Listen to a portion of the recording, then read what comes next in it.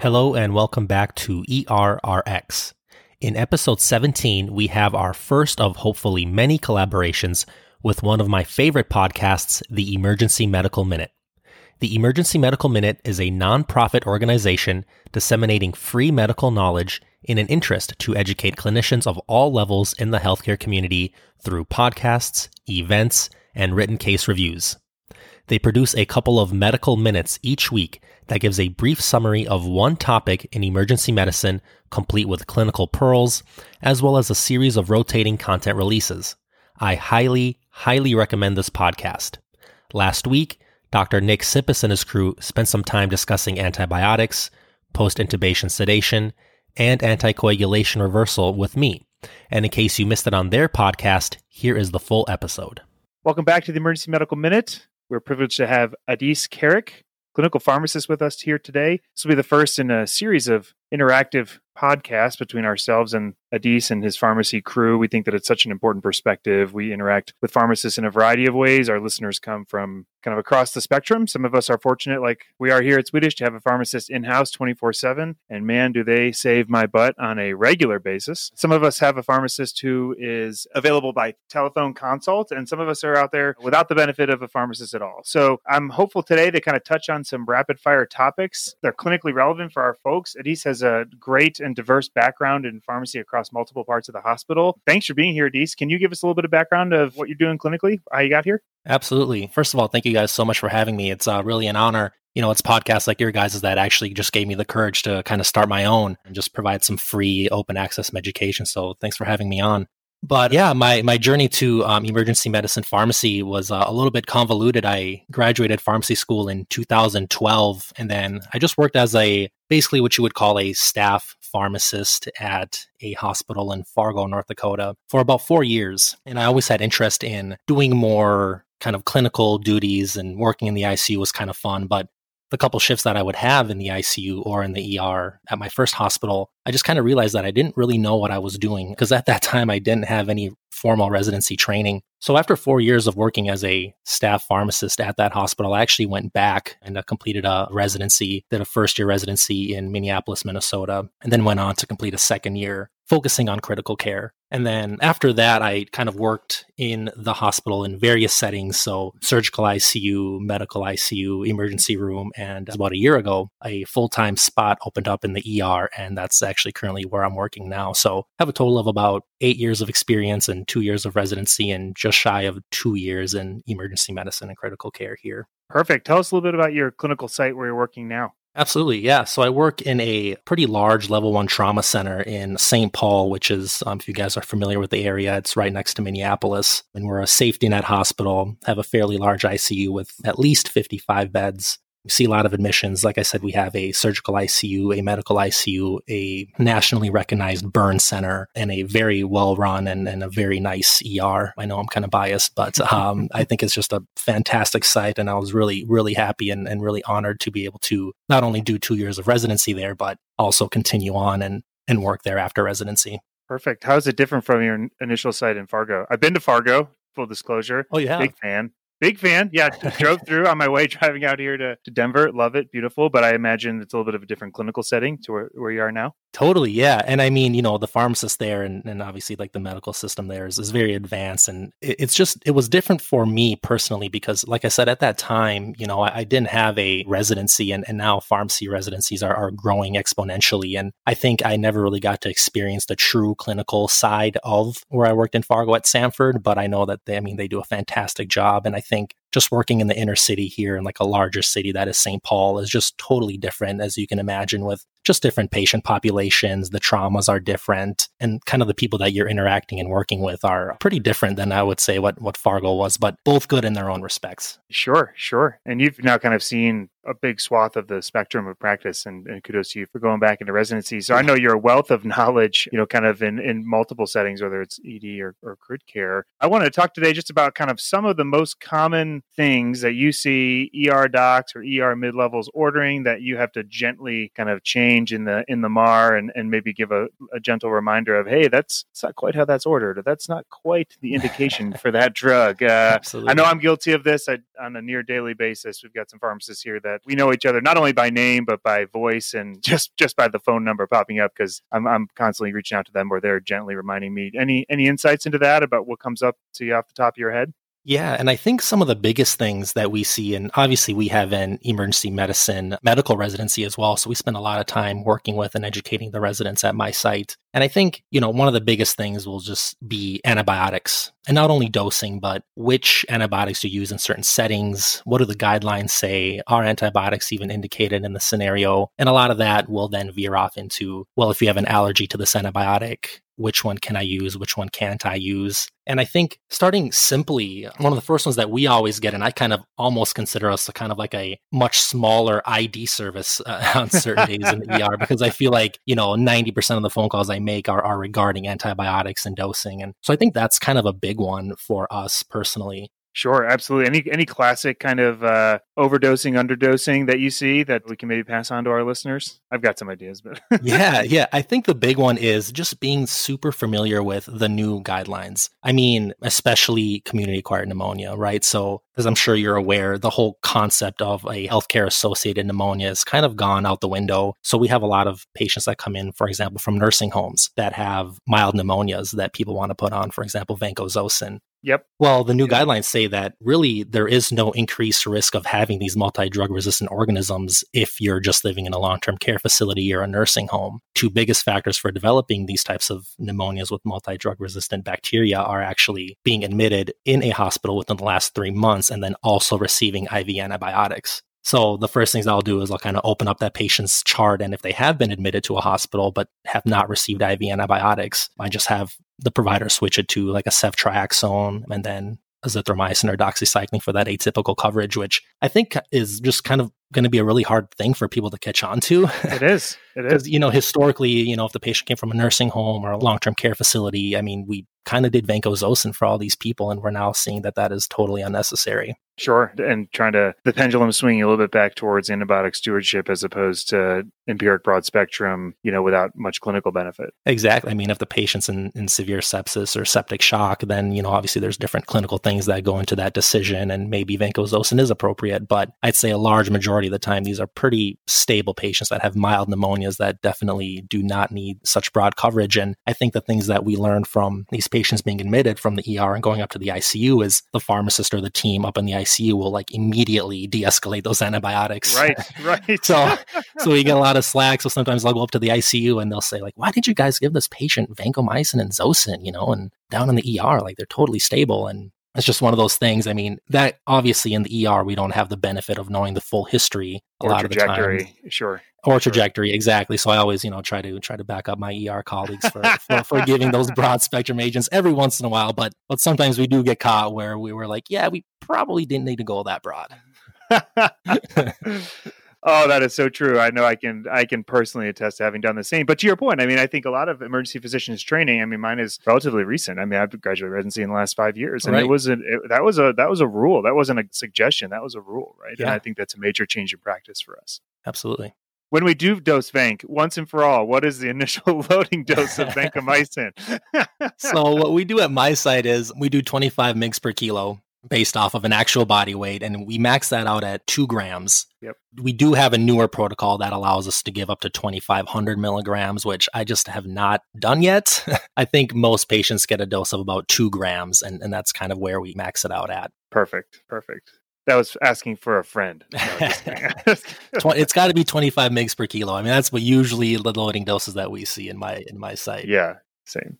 Yeah, good. Excellent. Well, perfect. Well, antibiotics are certainly a major topic. We'll touch on that here, and then I think we'll probably circle back to that in a future episode. Any other topics off the top of your head that you see us constantly needing you to help us out with? Yeah, I mean, I think a big one that always just spurs some discussion in my site is sedation.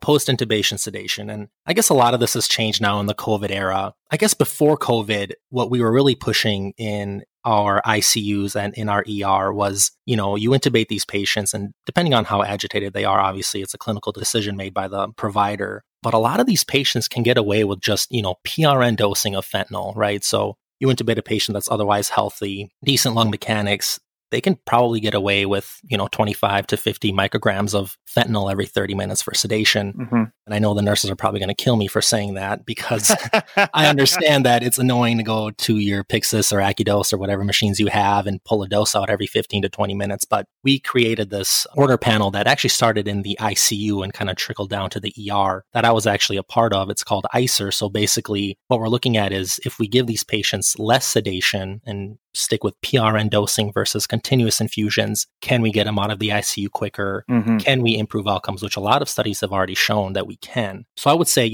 starting with PRN dosing of your Dilaudid or your fentanyl in patients whom you think will tolerate it. But like I said, that's kind of changed now, right? In the COVID era, we don't want the nurses to go in and out of the rooms all the time. So That's right. We've been starting more continuous infusions in the ER, kind of as a rule. These patients get intubated and I'm putting in orders for a fentanyl or Dilaudid drip almost right away. Mm-hmm.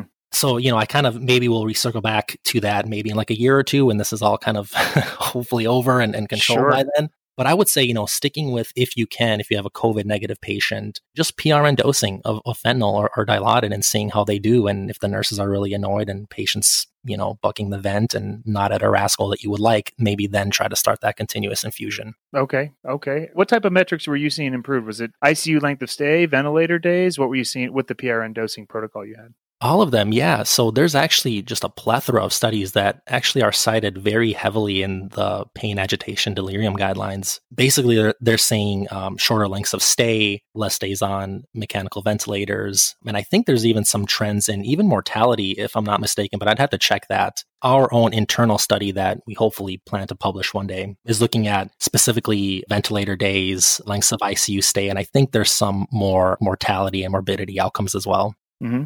Understood. Yeah, I think it's a big component of the question of ICU delirium in these COVID patients, right? I mean, I think anecdotally we're seeing, and there's some literature based for this too, about prolonged periods of delirium, both on mechanical ventilation and after. There's these kind of exacerbated kind of ICU delirium stays. And I wonder if that's related to changing sedation protocols. Certainly, it's one of many possible components, certainly. Yeah, absolutely. And I think what we've learned, I think one of the biggest things that we've learned throughout the years is just how bad continuous infusions of benzodiazepines are, which I'm sure you're aware. Mm-hmm. Obviously, propofol and Precedex are a little bit better, but I mean, that whole concept of A1 or analgesia first sedation, I think is really taking off. And I think our patients are doing much better now that those guidelines are heavily focusing on avoiding benzodiazepine agents. Absolutely. I'd say that's probably the most prominent thing I've seen in the last 5 years is I can't remember the last time I ordered a Versed drip. Yeah. Right. I mean, and there's good evidence for that. Well, that's a great topic. And then I was thinking brief review of kind of anticoagulation reversal, the current state of that. What are you guys doing, especially for the direct oral anticoagulants?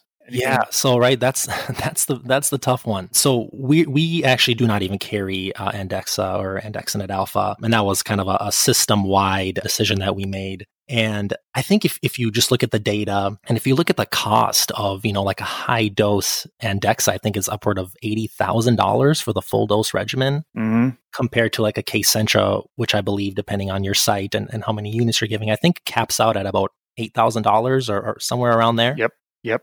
And the outcomes just aren't there yet. I mean, from what I know, and correct me if I'm wrong, but there's just that one study that looked at basically, it didn't really look at clinical outcomes. It just looked at control of bleeding and hemorrhage expansion and things like that. But they kind of weeded out the sickest patients. And I think just looking at the data that we have now, I think Kcentra is still the way to go. And I think, I'm sure you guys are familiar with the EMCrit blog. They've posted a couple articles and a couple thoughts on that, which I agree with wholeheartedly. Yep. So I think now with the DOACs, I think Kcentra is the best option. I agree. That's our facilities policy as well. We did a joint journal club with ourselves, trauma ICU, medical ICU, and I think we all came to the same agreement. Yeah.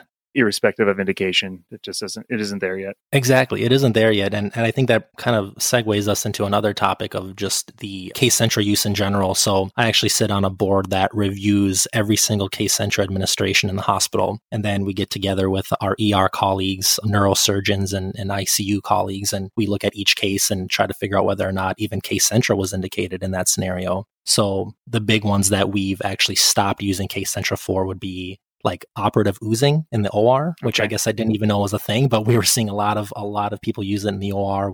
There may be one or two surgeons who listen to this podcast, so, just in case they are. Yes, perfect. Hey, if they have any data, I'm all ears. But we have a bunch of surgeons on that panel who also agree that it probably isn't indicated in that scenario. Great. And then we see a lot of reversal with Kcentra for patients that have elevated INRs in the setting of like liver disease and cirrhosis, which also is kind of a controversial topic, but we've kind of jumped on the train of this is probably not indicated in this scenario either. Got it. Do you have any caveats for active bleeding, whether it's active GI bleeding or other?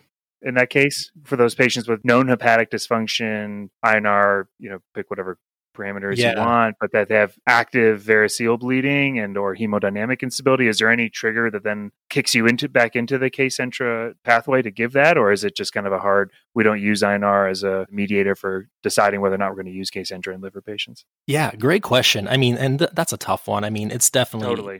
We don't have an answer to that, to be clear. I'm not asking you because I know the answer. I'm asking you because we're looking for the same answer that you are. I think the big one is the hemodynamic instability. I guess, we do have some cases that come through where people have used Kcentra in similar scenarios where we kind of are like, well, I guess it's not technically indicated, but this patient's blood pressures were in the 60s. He's getting massive transfusion protocols. We're giving TXA and all these other things. And Kcentra was kind of a last ditch effort, in which scenario we kind of just leave that one as kind of like an unknown and just kind of follow the trends of usage in that scenario. Sure. So I guess I wouldn't necessarily say that it's contraindicated or wrong to do that. I think we just have to know that the risks of clotting are very real. But I guess if you have a crashing patient that's about to pass away, you kind of do what you can for them. So the K in Kcentra stands for kitchen sink. That's right. There you go. Good way to think of it.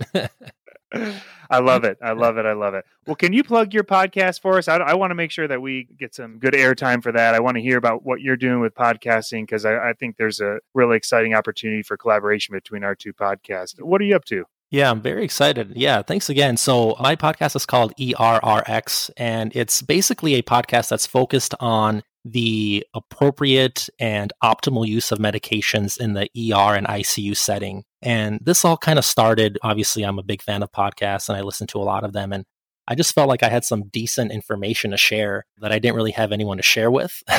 And it just so happened that during this COVID era, I ended up being on like a 1-week furlough. And there was a time there where I was quarantined because I came into contact with a positive ER resident, actually. And so I was trying to figure out ways to fill my time. And, I started this podcast in late May. And just the goal is basically kind of to provide education similar to what you guys do. Free open access medicine and topics on things that I think that providers, pharmacists, and nurses even can just find very helpful when they're taking care of these really sick patients. Well, wonderful. We will have links to the EDRX podcast. Excited for you to join the podcasting space. It's a fun space as someone who's relatively new to it, but I am enjoying it. I think there's a lot of opportunity for us to collaborate. I think the perspective of the pharmacist in the emergency department is one that's kind of underreported and certainly, and I think underappreciated. So I do primarily nights, and I tell you, man, in the middle of the night when I cannot remember the dosing of something, or I'm basically approaching on delirium myself at the end of a night shift. I think having a pharmacist there with me is so invaluable. So I look forward to having a continued collaboration with you in ways that benefit both of our podcasts and most importantly, our listeners. I think today was a great starting point about touching on some really clinically relevant information that our practitioners can put to use. And I think there's more to come. So thank you very much. Absolutely. Yeah. Happy to be here. Thank you guys so much for having me. It's really an honor. I'm a big fan of your guys' podcast. Thank you guys for tuning in. Don't forget to check out the Emergency Medical Minute online at emergencymedicalminute.com and check them out on social media at the MedMinute on Instagram and Twitter. See you next week.